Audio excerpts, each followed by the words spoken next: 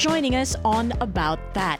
In this episode, I am very pleased to be able to introduce you to the incredible and extraordinary Turkish designer Arzu Kaprol. Now, Arzu's clothing line goes beyond what you might think of as haute couture, and we won't just be talking about clothing in this episode. In fact, her work sits on the intersection of fashion, technology, and spirituality. Yep, spirituality. More than cosmetic beauty, there is a transcendent cosmological sensibility to her art. You can check some of her shows on YouTube if you haven't had the fortune of being able to see them in person. But don't do that just yet. First, listen to the episode and get to know Arzu a little bit better. Yüksel suyun alevinde, ışığın içinde, sesin kalbimde. My task is to make people feel better than a moment ago. This can be through my fashion, through my outfits, and through my shows. Because we are a group of friends that create the music, the scenery, the words, the idea. Everything is starting from an idea. And I write the whole script out of that idea, and I try to create a world, and then the clothes come. So it's the way that I know how to express myself through outfits. You've been doing fashion for how long now? It's been several decades, hasn't it? I'm afraid it is. It's been almost like I think 20 years, because my story is my grandmother, who is now 101, and my mother, who is 78 by now. They were both great couturier. So I have been raised in a family, an environment of very skillful women. And they were creating their own fashion, but also they were helping their friends, and they were also making it as a business. So that was my luck, actually, and that was the reason probably at a very young age I was able to know what I want to do in my life. So I studied fashion design in Istanbul Fine Arts Academy, and then to Paris.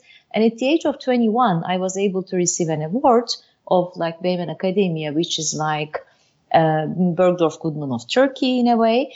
And I was awarded as their young talent creative designer, and I was able to receive some support to open my own studio. There is a kind of as inside, so it will be reflected outside. It is a very spiritual foundation, isn't it, then, that goes into all of your designs? I wish you were able to be there and feel the original atmosphere.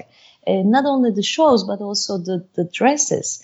They are mainly created from inside out.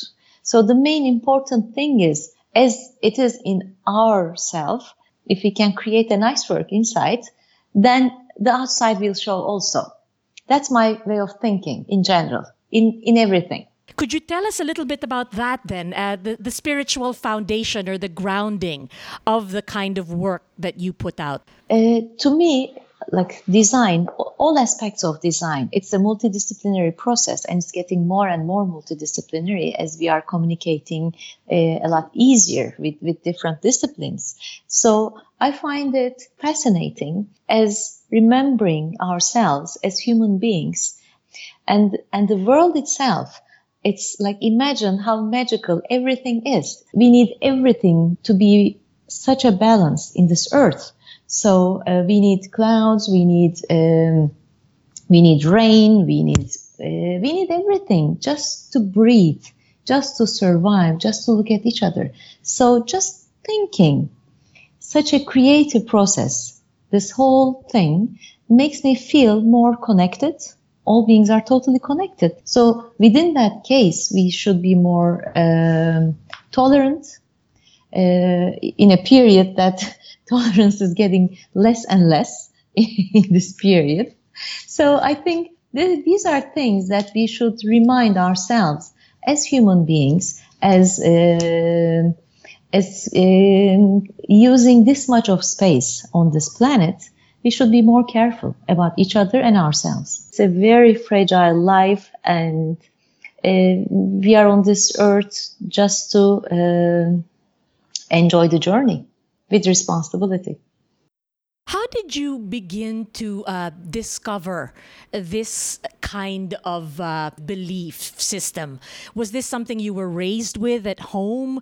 Did you pick this up living in Turkey through your friends? How did you get involved in that kind of belief about the world, especially as you put it, at a time such as this where it is very difficult and many other people are very fractured right now? I was born and raised in Turkey, in Bursa and Istanbul, which are very also spiritual cities. But the way that we take our religion is not the way. It's not orthodox at all. It's something very tolerant, very accepting, very humanitarian. Even though it doesn't seem this way from the Western world these days, but it's something even we are shocked watching.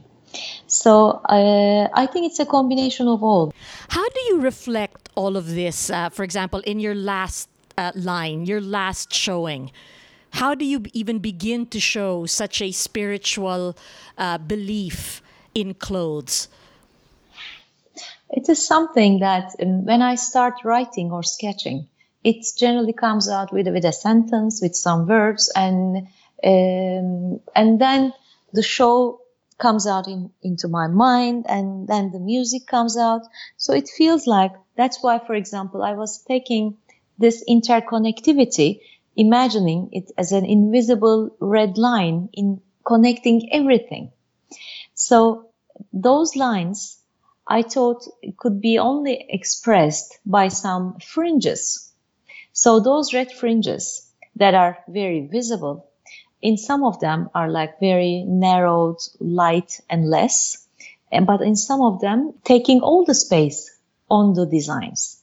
So with some, the shapes are very human oriented, but also with some open V-necks, or giving some extra space surrounding the human body.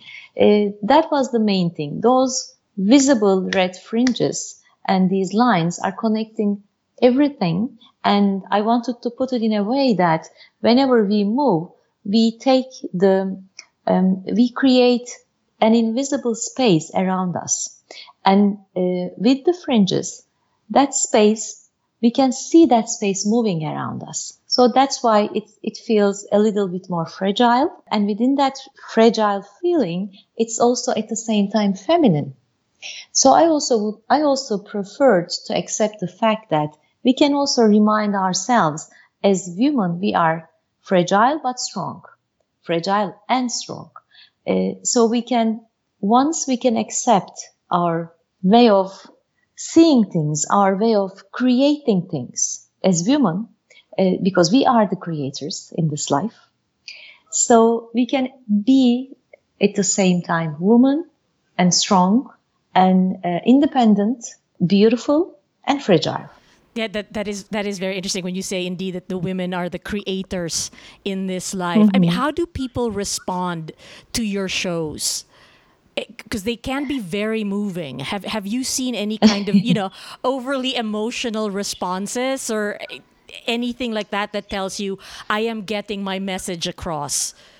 Exactly. I mean, the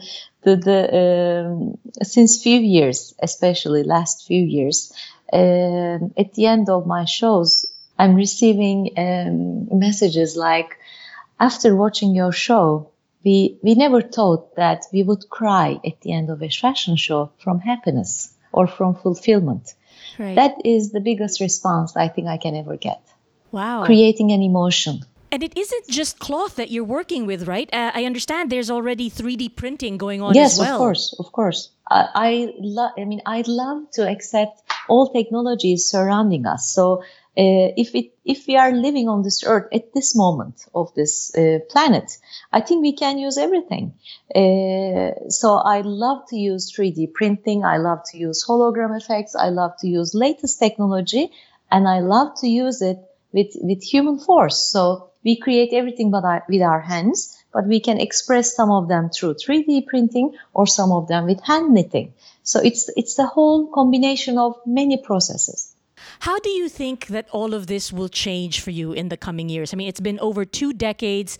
How have you changed already from the time that you started to where you are now? And how has that mixed in with your own spiritual beliefs? I think we are trying to understand more and more every day that each one of us are so unique. We behave the way that is the best solution for our journeys through this lifetime. So I think in my way of expressing my fashion, my design, I go into a certain area that this unique feeling will be able to be created more. We are a combination of body, spirit, and mind. So these three unique, let's say, I don't want to use the word force, but these three, let's say, units combine in such a perfect way that we create our paths. So I would dream of creating different outfits, and I would be able to create something that we can feel our uniqueness also with clothes. How do you ground yourself, like on days that maybe you wake up and you're not feeling as positive about where you're at? Or do you even have days like that, bad days? Of course. Of course. Of course. There are two things that I love watching, the sunset and the sunrise. It makes me feel confident that when the sun sets, I love the feeling that I know tomorrow morning it will rise again. This is something I think that makes me feel going, because imagine, like, for millions and millions of years, sun has never gave up of rising again.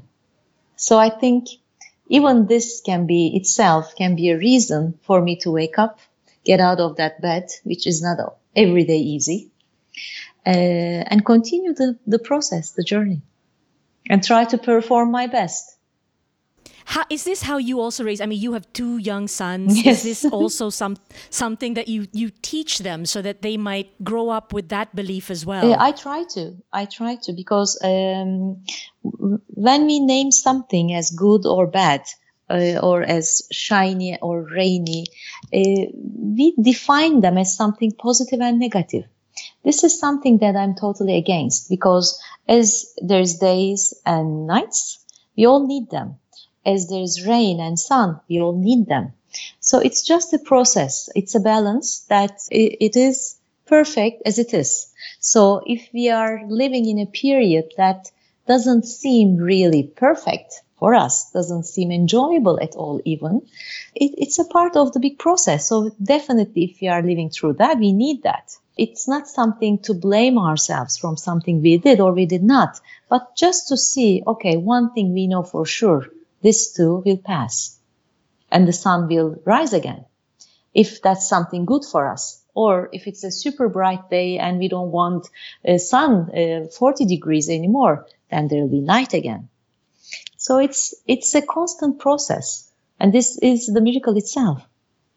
Do you have a timeline, like a period by which you will say, okay, I will stop in 10 more years? Or when do you think you will feel like you have done your work? Because you speak about what you do very much indeed like a mission, like a soul mission. Do you have a deadline? No, I don't have a deadline. I don't, but it can even be tomorrow. So it's not something that I plan on a strategy. But the thing is, I try to do my best in the process that I know best. So tomorrow this can be different. Tomorrow there can be something else. The only thing that I can teach myself, hopefully, is that taking each and every road, I can still enjoy the journey. I can still look at smell the roses, and I can still maybe add some more roses to the journey. So this is my task, and it's not necessarily always creating fashion. It can be something else. Yes. But for the last 20 years, this is the thing that I was doing. So this was the expression that I was expressing my ideas through this. But this can change, or one day I can decide not to do anything. And maybe read for 6 months. This can also happen. Yes. So it's nothing is really concrete in this life. And yes, it's a very good thing to plan ahead. It's a very good thing to plan our lives and invest and create. But we can also be flexible. I think we can teach ourselves to be flexible, because sometimes that's also very necessary, because everything can change. Yes, exactly. And would that be your parting words or your last words to, women of our age in their 40s who might be going through transitions, personal and professional? I think 40s is something, a very important age in women's life, because I'm 43 now, and thinking that I'm not maybe as attractive, as young, or as beautiful through a certain perspective as in my 20s or in my 30s. But I think 40s is something, and maybe even more, 40s is something that I start to enjoy life more, because I can feel more. I feel when I look at something, I feel I can see more depth. I can see more layers inside everything.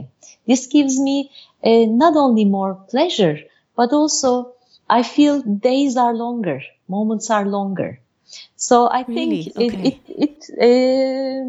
that's how I feel, actually. I mean, as if I have more veins, I have more light, or I have more eyes and ears to hear.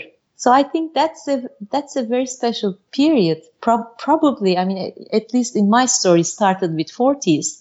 And when I talk with my friends at 50s, even 60s, they say they're like 50s or 60s, every day is better. This is such a beautiful thing to hear, and it's a great hope that this might be something very good in growing. No, I totally hear you. And I can imagine the energy with which you even speak about life is definitely the energy that is emanating from your work. I hope so. I hope so. No, definitely. My final question for you is, like, when you were younger, did you imagine that you would be where you are at now? Or has this all been indeed a miraculous surprise to you? I had no idea how the journey would be, but I always knew that I would love to create clothes. That was the only thing I knew. And I didn't know which way to follow to, and I didn't know what to do. Even the design vision, I totally wasn't aware. But since I know myself, maybe it's because of my grandmother and mother, I knew that I would do something with fashion. That was the only thing that I was sure of. But I think I explored myself through fashion and creation. So it became a profession that I enjoy. And Arzu, again, thank you very much. Thank you, Marga. That was great for talking speaking to us. Thank you so much. I really appreciate this. Thank you so much.